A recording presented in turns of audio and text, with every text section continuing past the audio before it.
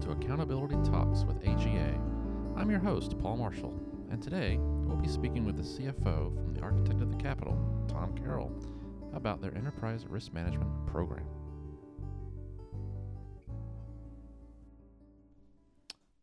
Tom, good morning.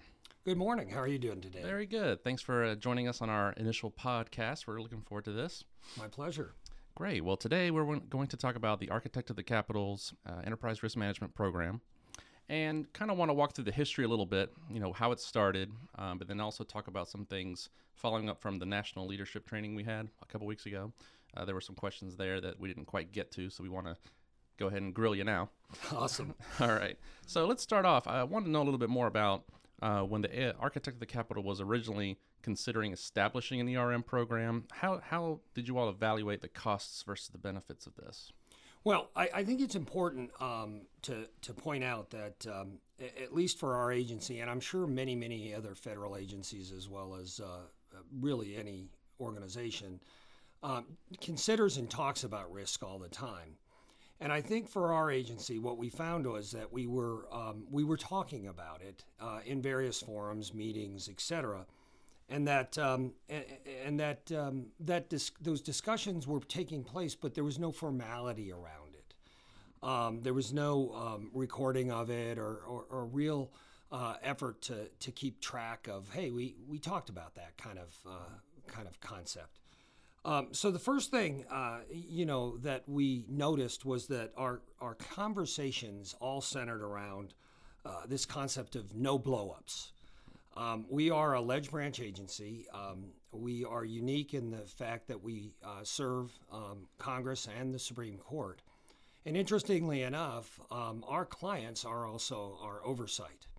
And so that makes for a very, very unique relationship, a dynamic one. And so this concept of no blow-ups was discussed and becoming more prevalently discussed as time has gone by. And the idea there being is again, we represent Congress in a small, very small way, and we don't want to distract from their work. So those conversations really centered around 7 risk categories that we saw emerging. Strategic risk, financial risk, operational risk, cybersecurity, which of course is a big discussion these days, right? Compliance and safety, and for us, a big reputational and political risk. Again, being so close to oversight, and those categories were constantly popping up in most of our discussions. So as far as deciding to implement a formalized program. Really, it was just a matter of taking these conversations that were occurring and convincing folks that there was some value in formalizing it, jotting it down even, analyzing that risk and going through the risk process to score it and decide what to do with it. And as we all know, risk doesn't have to be mitigated to zero. Sometimes risk just has to be monitored. And so what we did was once we started to realize that we are talking about it, but we wanted to formalize it, then it was a matter of where do we go from here? And mainly a core team of CFO employees in my organization attended a training program locally here in the DC area on enterprise risk management. And it confirmed a lot of what we were thinking. And it confirmed a lot of where we wanted to go. And then we actually conducted an orientation sessions with our senior leaders to orient them as to what enterprise risk management was. Right. The neat thing about that orientation program is that we were able to break it down into digestible language. Enterprise risk management can be a scary concept. The words themselves can dissuade you from wanting to do anything with it. But really by just explaining and allowing folks to understand that we enter into risk-based decision making all the time, even in our personal lives, and then taking the leap as to what was corporate or enterprise, as the title suggests, was a pretty quick leap. And so that's kind of where we got into our journey. Interestingly enough, at the same time, our Inspector General had undergone a review of their processes and programs, and it was determined that they needed to do risk-based auditing, which required a risk assessment. Of their own.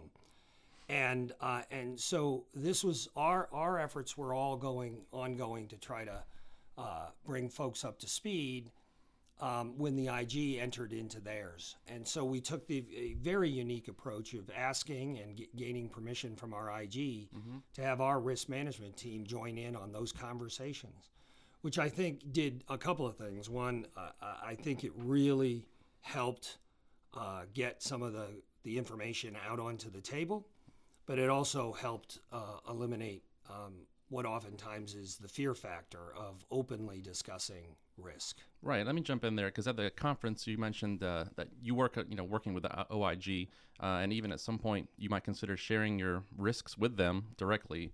So, a lot of agencies are kind of scared to do that. I mean, what's your approach on that, and where? Yeah, well, it's kind of interesting with scared to do that. Yeah, it's, the IG, as I think I said at the conference, the IG is an organization that really is there to help. What do they say? The two biggest lies in government. The IG comes in and says, we're here to help, and we said, we're glad to see you. But I although that's funny to think about, I firmly believe that the IG can be your ally in helping to not only just identify blind spots that you might have, but offer an independent and sometimes out-of-the-box recommendations that maybe you and your team haven't come across. So as far as inviting the IG into our processes, well, I gotta be honest, for the Architect of the Capitol, that has yet to be determined. Right. Where we're going to go for that, and I certainly don't want to speak for my agency quite yet on that, or certainly the architect himself.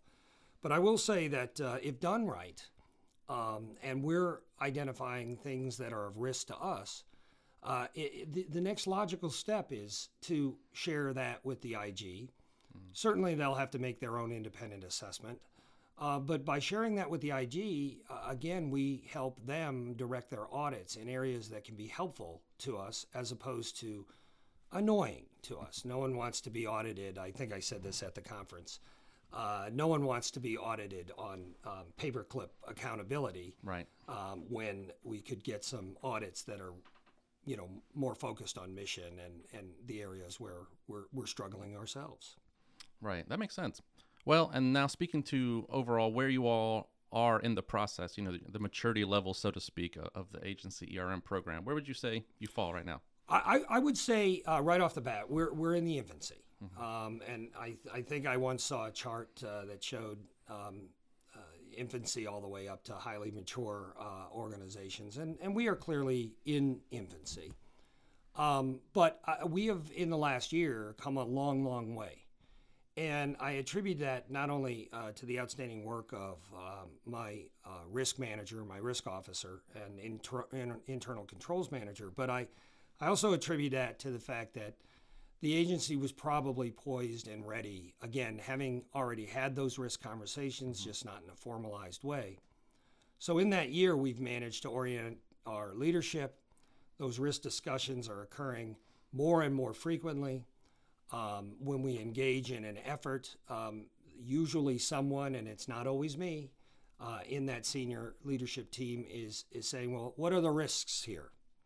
And that's a beautiful thing to start hearing.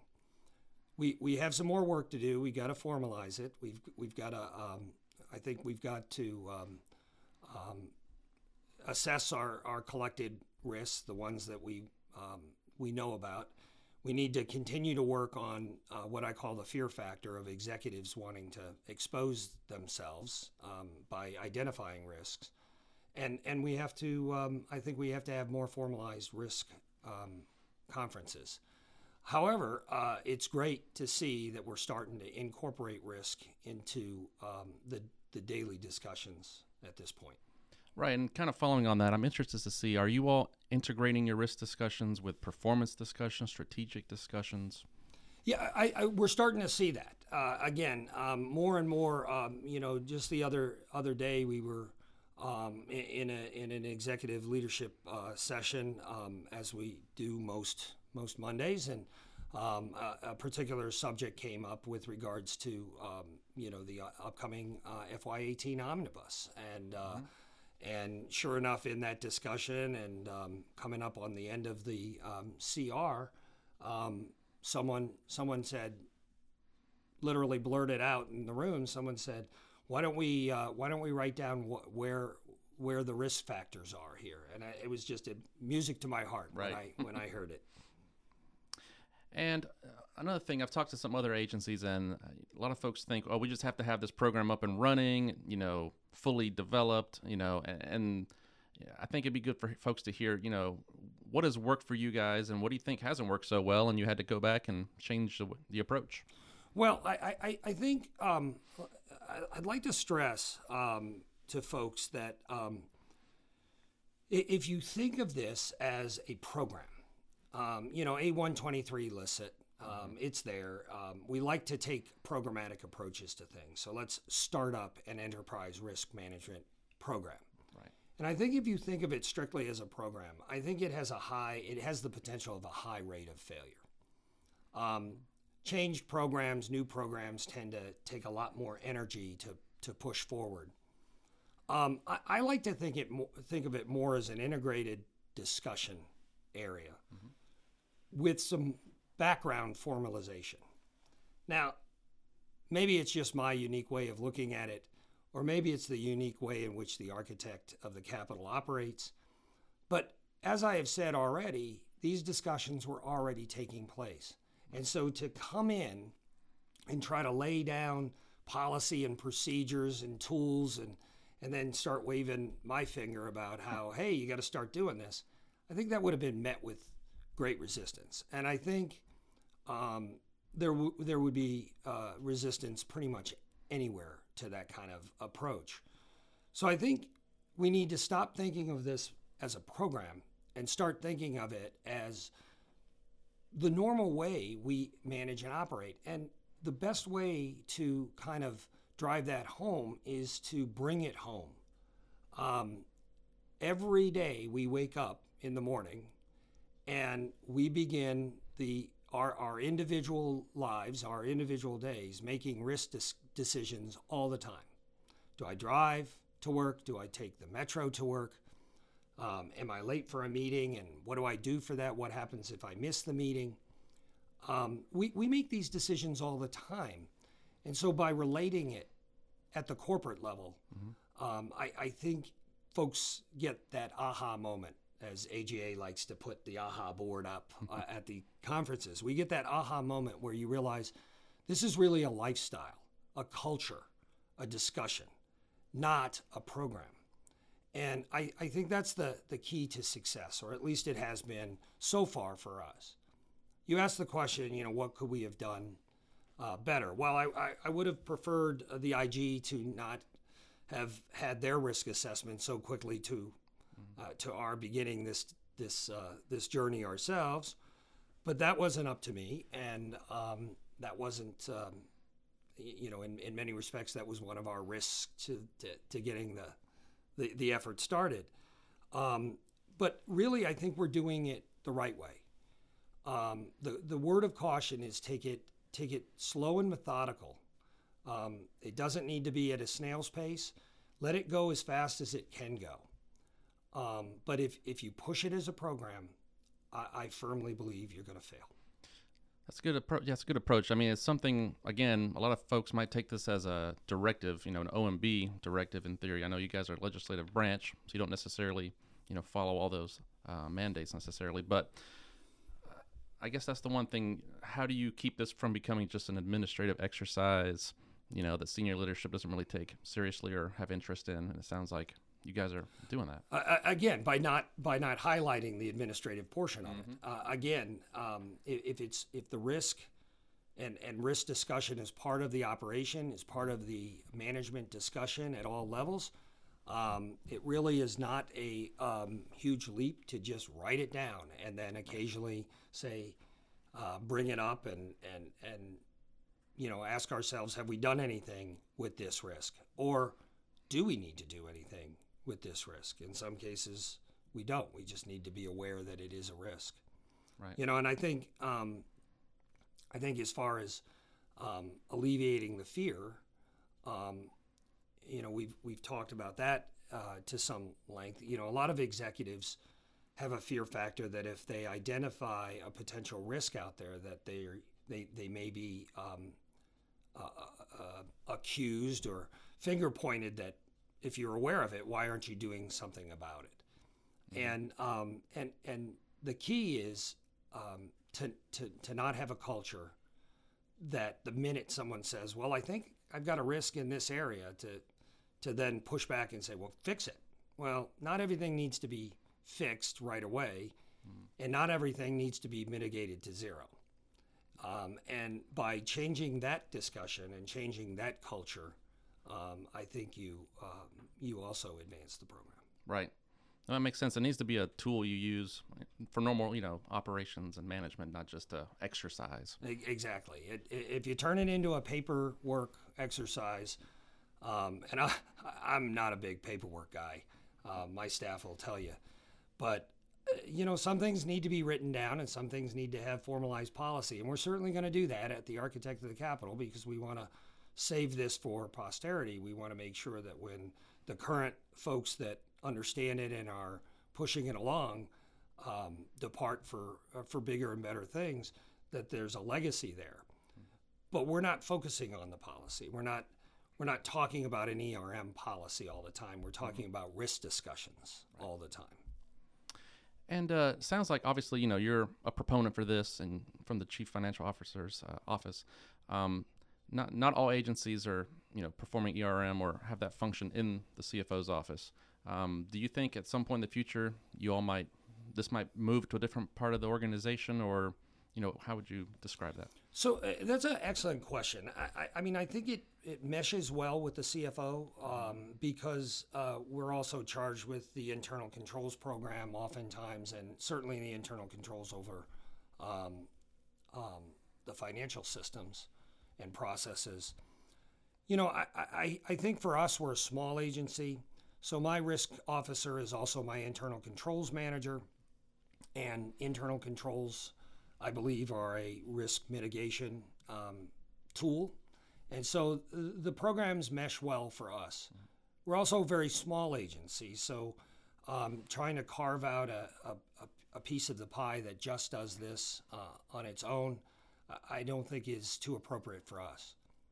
For the larger agencies, maybe the larger organizations that have certainly more inherent risk in their processes and programs, perhaps they should consider a separate risk office, if you will. Mm-hmm. But I would caution folks to make sure don't bury it deep in the organization. No matter where you put it, let it work for you. But no matter where you put it, it's got to be close to the top.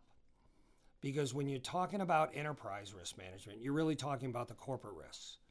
You're talking about the tie into the strategic plan, and you're really looking at agency-wide reputational and political risks to the agency and potential funding.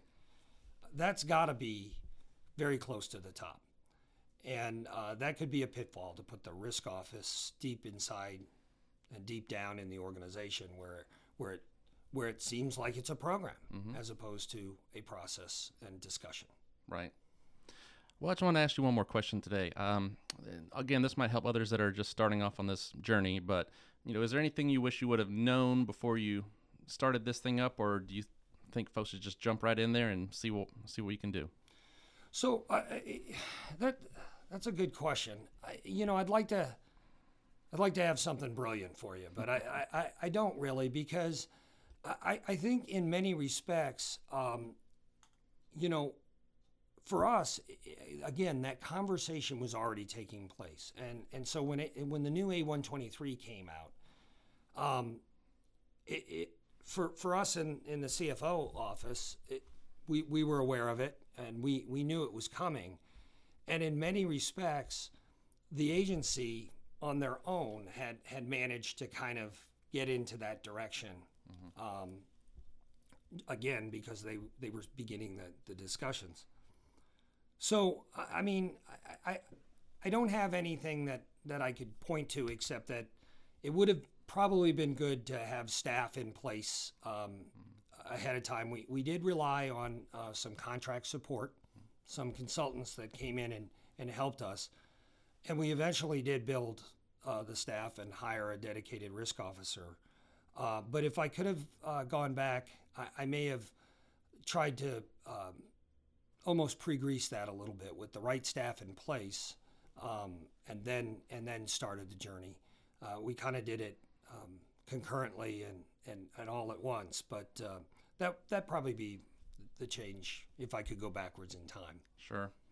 Well, I appreciate you taking the time today. This was some great insight, and good luck in the future with the program, and we'd like to hear more about it as things progress. Thanks. Love to come back and tell you about it when we get a little bit more mature. Great. Thanks a lot. Thanks. Thanks for tuning in to Accountability Talks with AGA. We hope you enjoy the show. Make sure to visit us at agacgfm.org. Learn more about AGA, training AGA has to offer, the CGFM certification, and of course, more upcoming podcasts.